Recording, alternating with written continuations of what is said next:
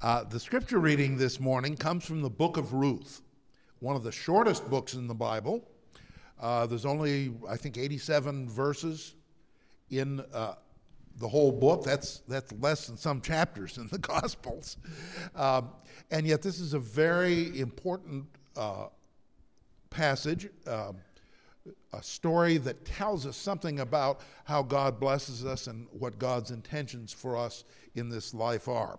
And so this is from the first part of the book of Ruth.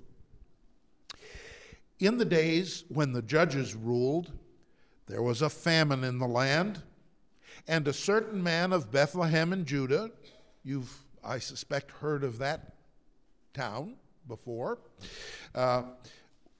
went to live in the country of Moab, he and his wife and 2 sons. The name of the man was Elimelech, the name of his wife Naomi, and the names of his 2 sons were Mahlon and Chilion. They were Ephrathites from Bethlehem in Judah. They went into the country of Moab, which was not part of Israel. It was on the far side of the Dead Sea from where they had lived. And they remained there. But Elimelech, the husband of Naomi, died, and she was left with her 2 sons. These took Moabite wives. The name of the one was Orpah, and the name of the other Ruth. When they had lived there about 10 years, both Mahlon and Chilion also died, so that the woman was left without her 2 sons and husband. Then she started to return with her daughters-in-law from the country of Moab, for she had heard in the country of Moab that the Lord had considered his people and given them food.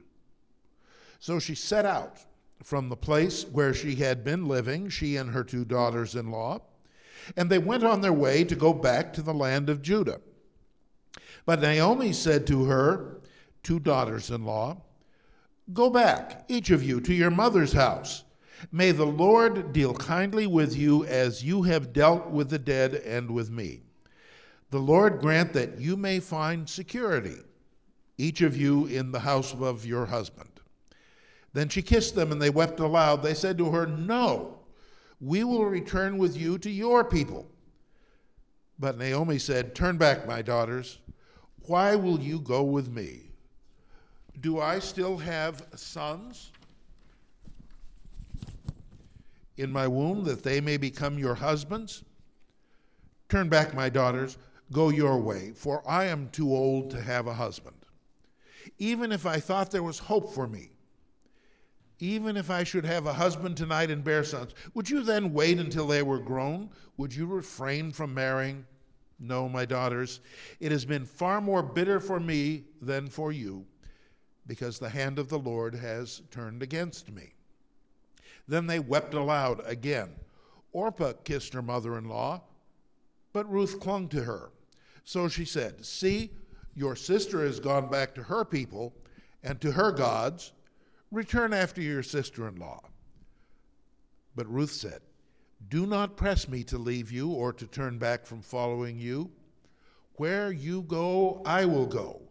Where you lodge, I will lodge. Your people shall be my people, and your God my God. Where you die, I will die. There will I be buried. May the Lord do thus and so to me, and more as well, if even death parts me from you."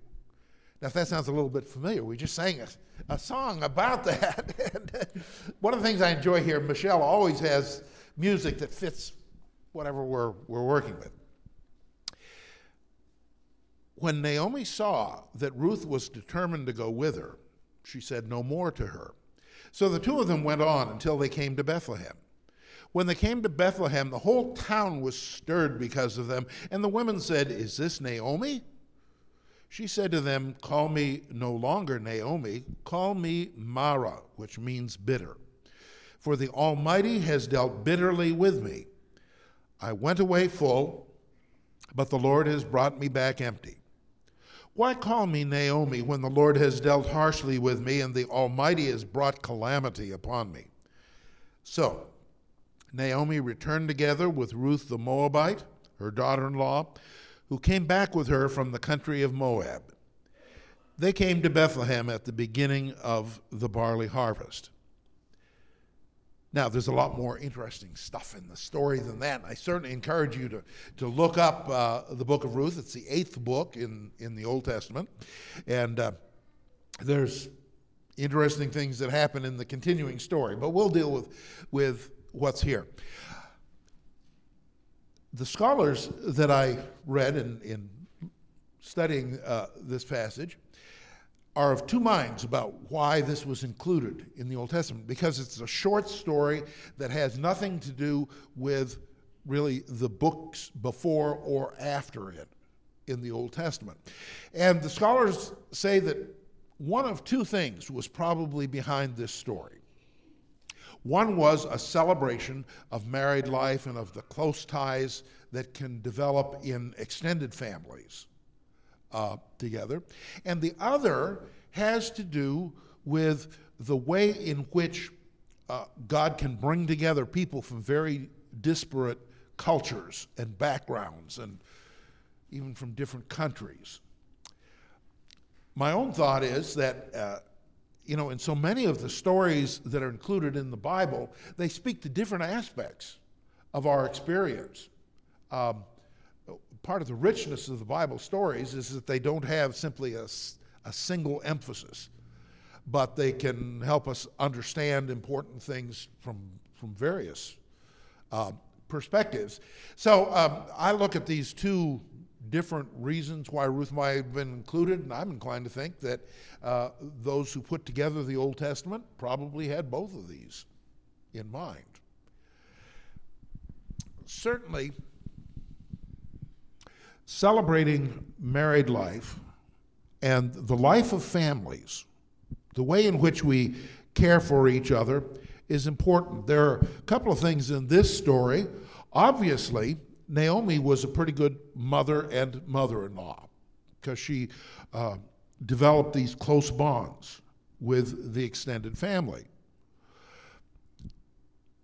Naomi had a right to expect in her old age that the family would care for her. But as so often happens, life did not work out in the way that she might have expected. Both her husband and her sons died. And she was left in a strange land without any immediate family right around. Now, in that culture, when your husband and sons died, other family members from their side of the family were supposed to take care of you. And all of those folks were over in another country. They were over in Israel. And so the later part of the book talks about how Naomi goes back and actually does receive the kind of support and help that was important. But in the meantime, what about the daughters-in-law? Obviously, Naomi and the two daughter-in-laws were very close to each other, but the daughter-in-laws would not have expected to be taken care of by the folks in Israel. And so Naomi encourages them to go back to the place where they would be secure and safe and where they would help. One of them chooses to do that, and that was understandable. There's no criticism here of the daughter-in-law who chose to go back to her own family. But the other one, Ruth, is so closely bound to her mother-in-law, which didn't always happen in those days and doesn't always happen in these days, but in this case, it did. There was this strong bond, and so Ruth decides that she's going to stick with her mother-in-law and take care of her and do whatever is appropriate in that concern. And she does that. Wonderful thing.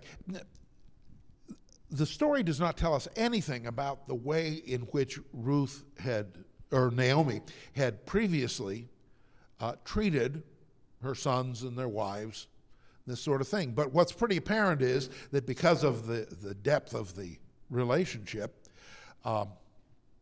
Naomi must have done a pretty good job. Naomi had developed strong bonds with her daughters-in-law and had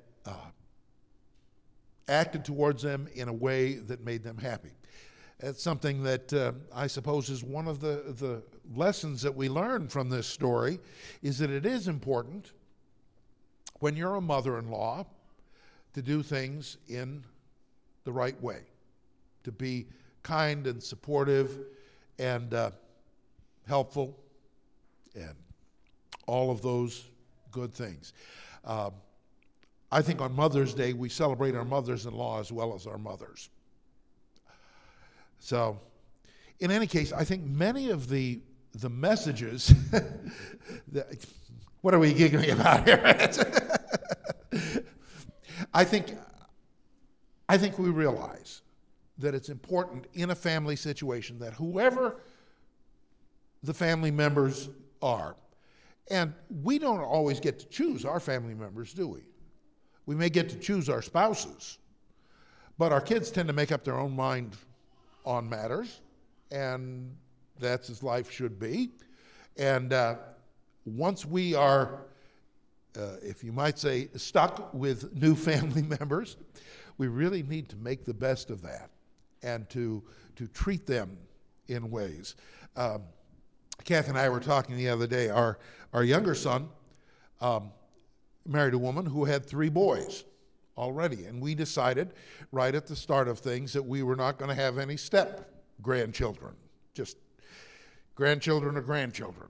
And we have tried to treat them in that way because we think that that's a reflection of the kind of love that God has for us. God does not look at us and say, are you worthy of the love that I give you? He just says, I love you.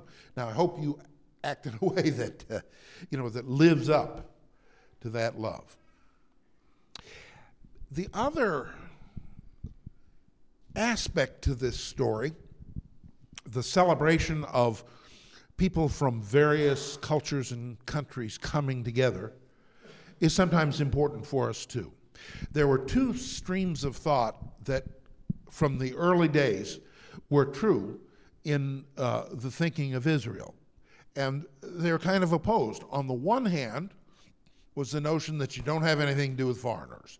You stick with your own kind. You only celebrate and love people who are like you already. The other stream, which was in the thinking of the Old Testament, particularly in the prophets, and later became much more the position of the Christian church, was that you ought to be kind and loving towards people who are different from you. That no matter what the difference is, you ought to celebrate the things that you had in common, and that you ought to be kind and loving towards people who were very different from you. It seems to me some of that same debate is still going on in our country today. We have not ever, I suppose, fully reconciled those positions. But kids seem to very frequently marry people who are different from us. Particularly these days when families are so spread out. I've been intrigued recently. So many of the funerals that I'm involved with, and I play bugle for veterans' funerals, so I'm doing anywhere from 2 to 6 a week of those things. So I get to learn something about families in the course of that. Many funerals now are taking place fairly long period of time after people have died because it takes so long to get the family together from all over the country. It's nice that we're able to do that. It's nice that we're able to schedule things in such a way that everybody can participate and everybody can grieve together. But so many of the people we married, I married a gal from New York. I didn't know anybody from New York when I met her, and we were in California at the time. And she's been awfully good. This is 1 month today since our 50th anniversary, so we're celebrating things like that still. But she's been very good about following me around. You know how it's like for Methodist preachers. Every so often we get moved to a different circumstance, we get moved to a different church, a different community, and our spouses often get moved to a different job and a different school setting and all of those kinds of things. And that can be very stressful. And I was fortunate to get a wife who was not only willing to do that, but coped pretty well with it. So I felt well about that. But that's not limited to Methodist preachers.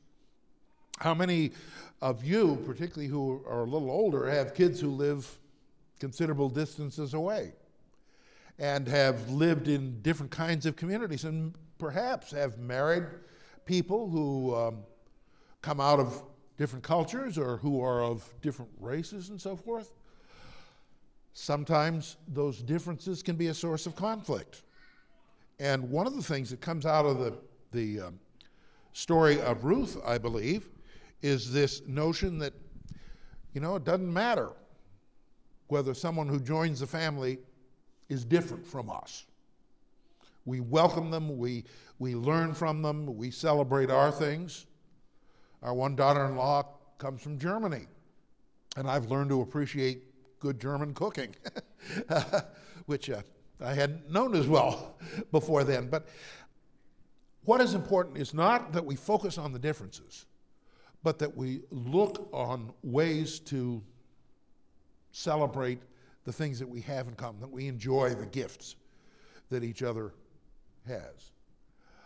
And it's the same way in our church family. When we have people who become a part of what we are, who are different, come out of different backgrounds, different experiences, we ought to celebrate that. We ought to enjoy the vitality that comes with that kind of diversity. Well, Mother's Day is one of the hardest Sundays to preach on because the emphasis so often is on the positive. And that's good. Some years ago, I was serving in a church in which we had a number of people that I got to know well who had come out of abusive family situations, who had a lot of conflict with their mothers, either because the mothers had been abusive or because the mothers had not protected them from abuse. And it was very difficult for them. They would skip Mother's Day church services generally because that reminded them of the hurt and the pain that was in their part. One of the things I learned a long time ago was that I was not a perfect father. None of us is perfect. John Wesley used to say that our goal should be going on towards perfection even though we have not achieved it.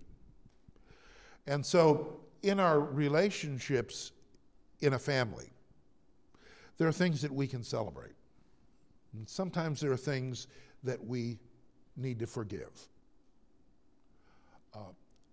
Sometimes we fall short of taking care of our kids the way we wish we could and the way we intended to. And so Mother's Day can be a day, for some of us anyway, in which it's appropriate to reach out and to forgive our mothers for those things that have been on our minds for so many years. And if you happen to be one of those, if there are issues that you had with a mother who is no longer present, or with a mother who is still around, I would encourage you to use this day as a time to forgive, to deal with those issues that have been on your mind and to put them behind you.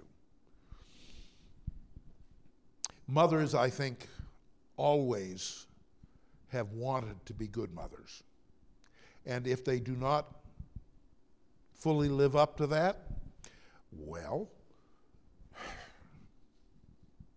that's part of being human. But where do we go with that? Do we allow that to make us bitter, or perhaps to make us less than the mothers and fathers that we would like to be? Or do we forgive that and begin to move on in life? You know, God forgives us for all kinds of things. But the expectation is that we forgive in turn, that we learn from God.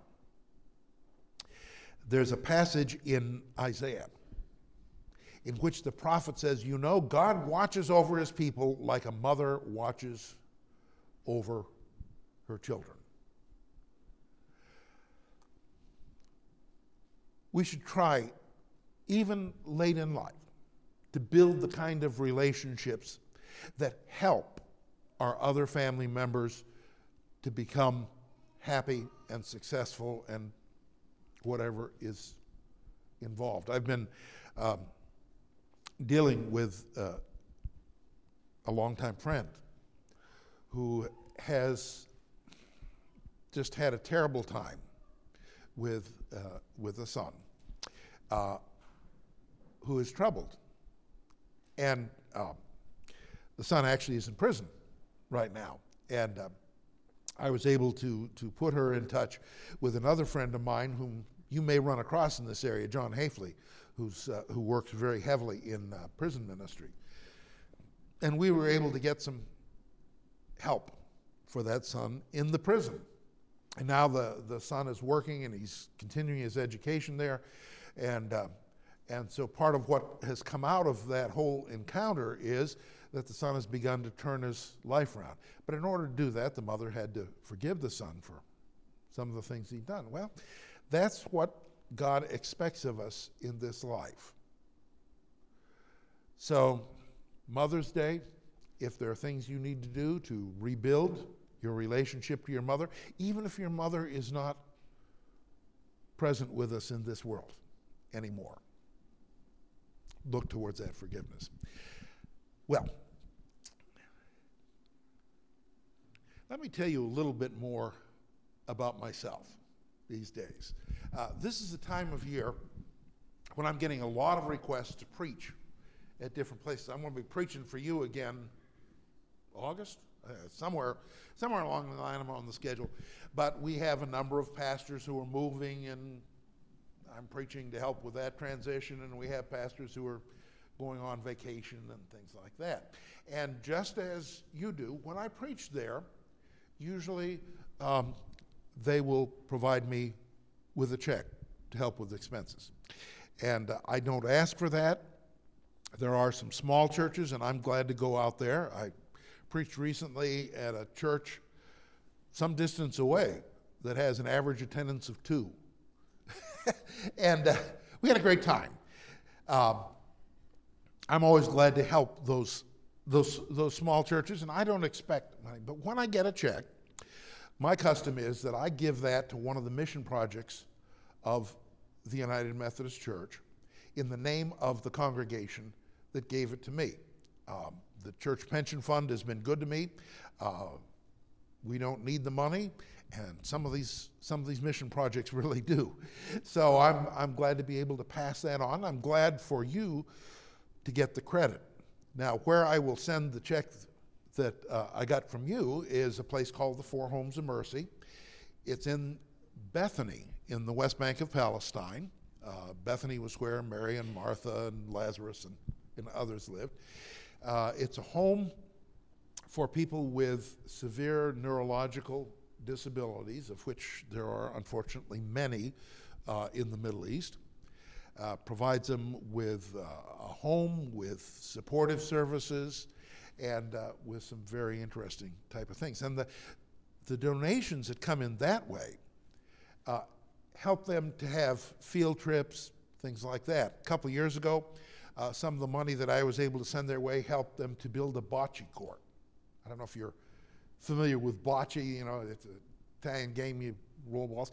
But one of the nice things about bocce is that you can play it from a wheelchair. And many of their residents are in there. So they put the bocce court in, they formed a bocce team, and then they competed in the Special Olympics in the Middle East. And lo and behold, the Four Homes of Mercy team won. Well, here were a bunch of people who have been told all their lives that they're useless, that they're a drag on society, that they can't do anything appropriate, and they won. They got the awards, they got the publicity. And that would be good for anybody, but for these particular people, that was just an absolutely marvelous thing. And so that's the kind of thing that we're able to do by sharing together.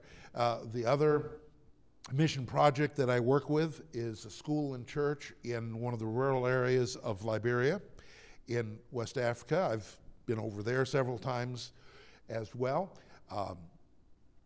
This summer, the school has been adding a grade each year, and they finally got all 12 grades. And so their first high school graduating class is happening this summer. And so there's a group of kids who have done well in school. I've had a chance to review some of their accomplishments, and they will be some going to work and some going on to college there, and we've been able to help make that possible. And part of what helps make that possible is the money that I'm able to pass on from congregations like this. So I get a lot of enjoyment in life from being able to help other people. I recommend that way of living to you. It's a very satisfying lifestyle when you're able to do things for other people in that way. So, well, in any case, read the rest of the book of Ruth and think about the ways in which it speaks to your situation and to all of that. By the way, you may have noticed that I'm sitting for this. I had a knee replaced several months ago, which has gone very well, but as an interesting kind of side effect, when I fixed the knee got to be a little bit longer. All of the cartilage had gone away, and so my back had gotten used to having a short leg on one side, and now it's adjusting to having a full-length leg on that side, and that has, the knee doesn't bother me, but the back does. And so until my back gets used to that, I have to be very careful how I move. Always thought it was inappropriate to move the wrong way and end up on the floor, in the middle of the sermon or anything. So thank you for allowing me to sit. So good enough.